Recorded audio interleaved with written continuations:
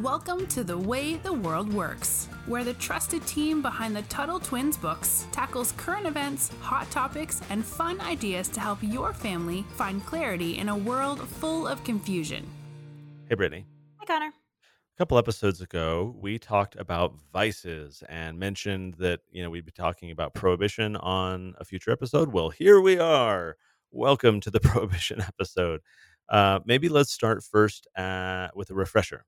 So, a vice is some type of action or behavior that most people might consider immoral or wrong, like, drugs or alcohol or things that can, hurt you but don't hurt other people. So that's a vice.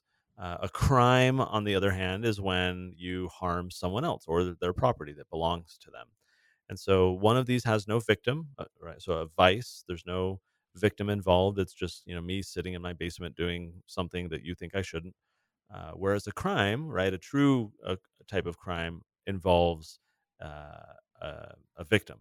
Now that's kind of messy because for example, heroin, horrible drug, illegal. The government will. It is a crime to use and own and sell heroin, and so there's no victim there.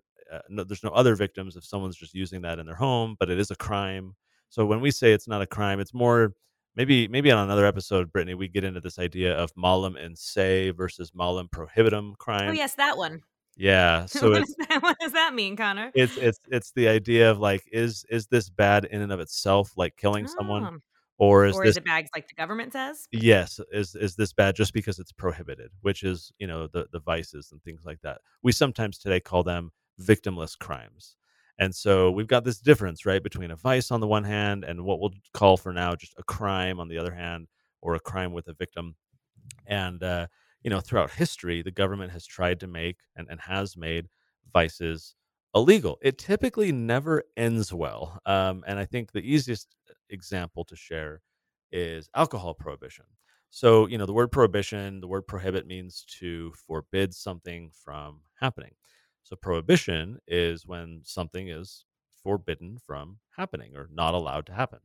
And in this case, the government outlawed the sale and use of alcohol for the entire country. This was a constitutional amendment that passed. There was this whole movement in the early 1900s coming out of what was called a moral panic, where people were up in arms, especially religious people. They were growing concerned over behavior that they believed was happening because of people drinking alcohol.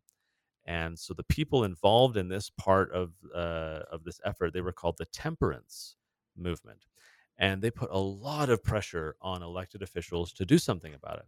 So in 1918, the 18th Amendment was passed, and this made it illegal to sell or drink alcohol.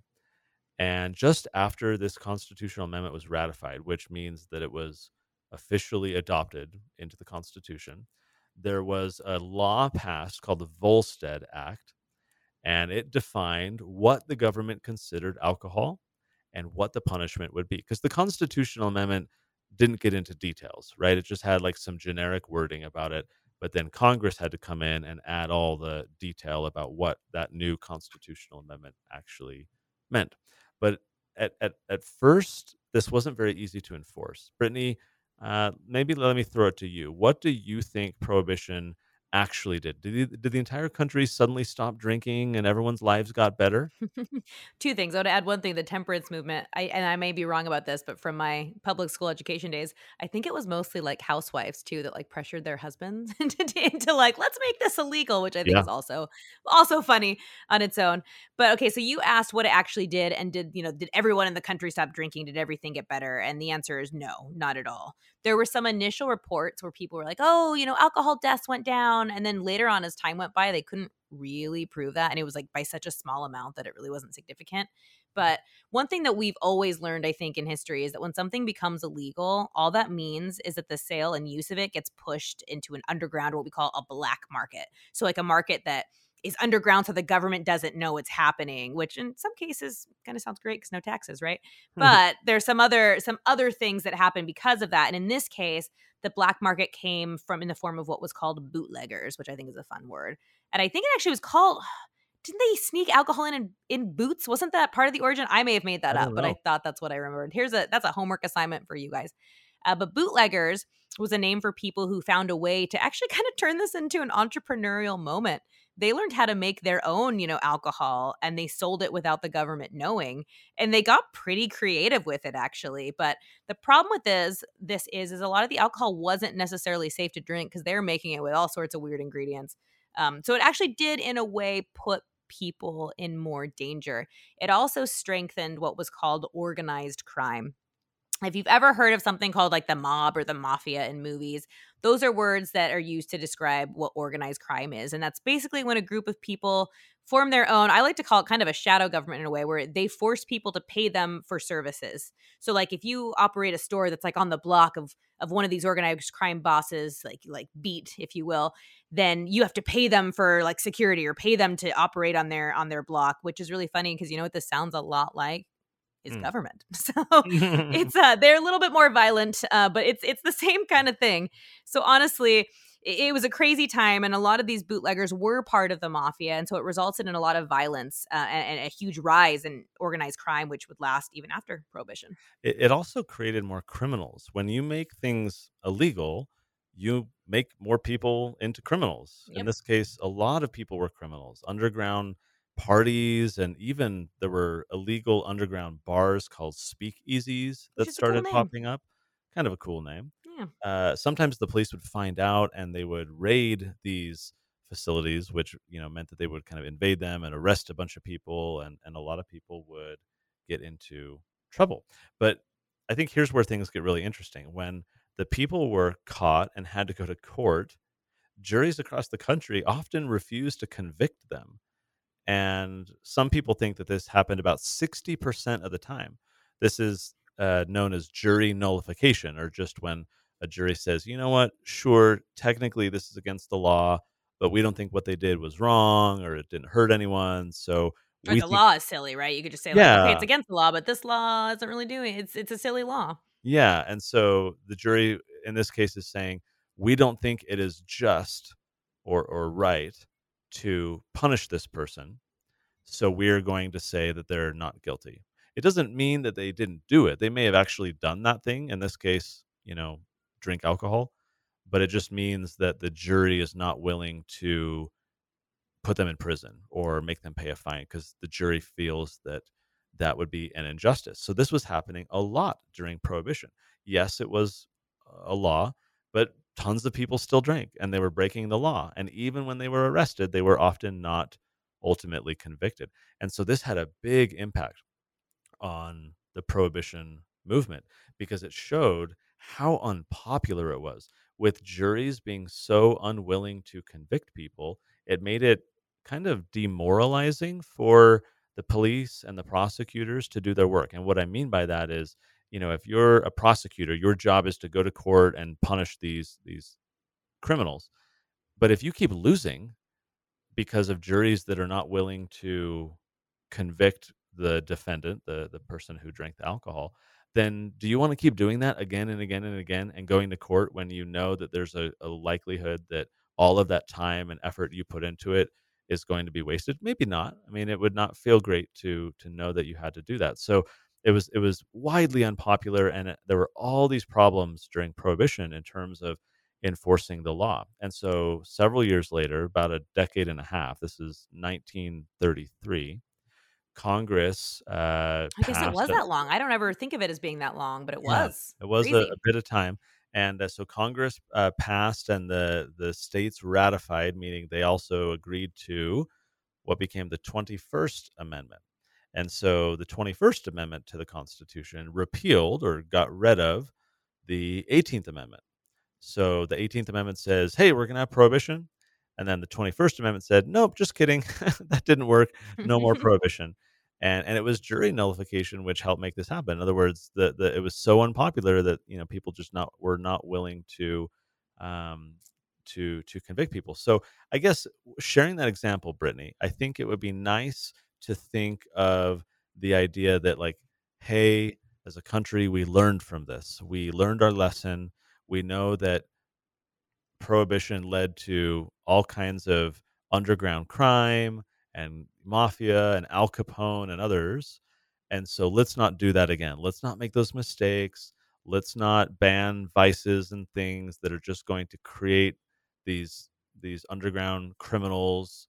Do you think that we've, as a country, learned that lesson? There is a saying that the definition of insanity, of being crazy, is doing the same thing over again, but expecting different results each time. So let's say, like, you touch a stove and your hand gets burned, but you keep touching the stove because you're like, no, it'll be different this time. That is how I think of government and prohibition, because it doesn't work, and they keep doing it because it's like, well, maybe this time we're gonna have different results. So after all that we learned during prohibition, the government then took things further when the war on drugs really started heating up, and they made drugs illegal. And that hasn't really helped. In fact, the opioid crisis has gotten really bad, and those are drugs that technically are legal, right? That were given out by doctors. So it's funny. So on one hand, they're not doing what they say by that, and the other hand, they banned it, and things went wrong in that way too. So the government just doesn't know how to do anything. But drug prohibition has been really terrible because so many people, I don't even know if we have a number for how many people are in jail just on Mm. nonviolent drug. I don't have that number off the top of my head, but it's a lot. So it's crazy to me that we still do these things. I think it's getting better. I would like to believe that drug prohibition is starting to very slowly come to an end. One thing that we're not sure, though, is we have all these people in jail because of drug prohibition, and I don't know how they're going to remedy that. I don't know if they're going to let them out or what's going to happen there, which is a very sad situation. But so no, it doesn't work. All it does is push things underground. It actually makes drugs less safe because then it's not that I believe things should be regulated, but it's easier to get things that are dangerous, and that's happening all over the country right now, where people are dying because somebody sold a drug on the underground market that wasn't what they thought it was going to be, and Yeah. they take too much of it, and it's very, very sad. But that would not happen if there was no drug prohibition, because they'd be able to get them tested, or go to places to make sure that they had something that they knew they were taking. So, to make a long story short, no, we haven't learned any lessons from this, or the government rather hasn't learned any lessons from it. And that's very sad because things are continuing, down a bad path. But like I said earlier, I do think we are coming to the end of prohibition. What do you think, Connor?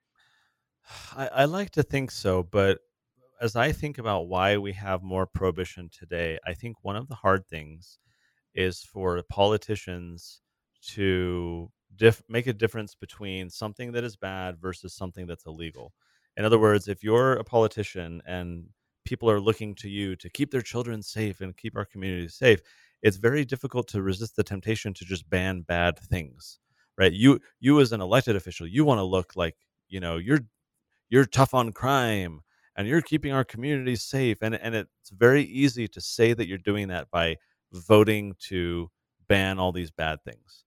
It's hard to say, well, hey people, like I agree with you that these things are bad, but I don't think we should ban them because XYZ. So maybe to your question, Brittany, about whether things are changing or prohibition is going away, maybe in some small cases. Certainly we've seen across the country the marijuana laws loosening up quite a bit. Liquor laws in some cases, even after prohibition, that just meant that the federal government could not ban this stuff anymore. But many states still did, Yeah. and many states still heavily control, the sale of alcohol. And so I don't know. I think we're slightly loosening up, but I don't know that we have a philosophical understanding from people, even if they support this narrow exception for something like, let's say, medical cannabis.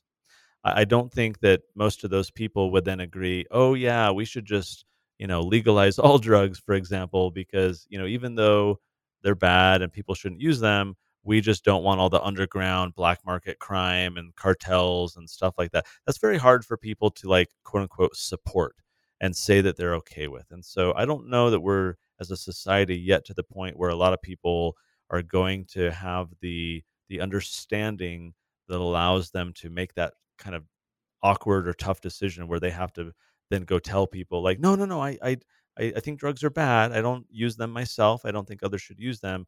I just don't think that the police should go lock people up for them and ruin their lives and, you know, take their cars and their money and all these things. So I don't know. It's kind of an interesting question to see in what direction we're going. Certainly, we've made a lot of changes.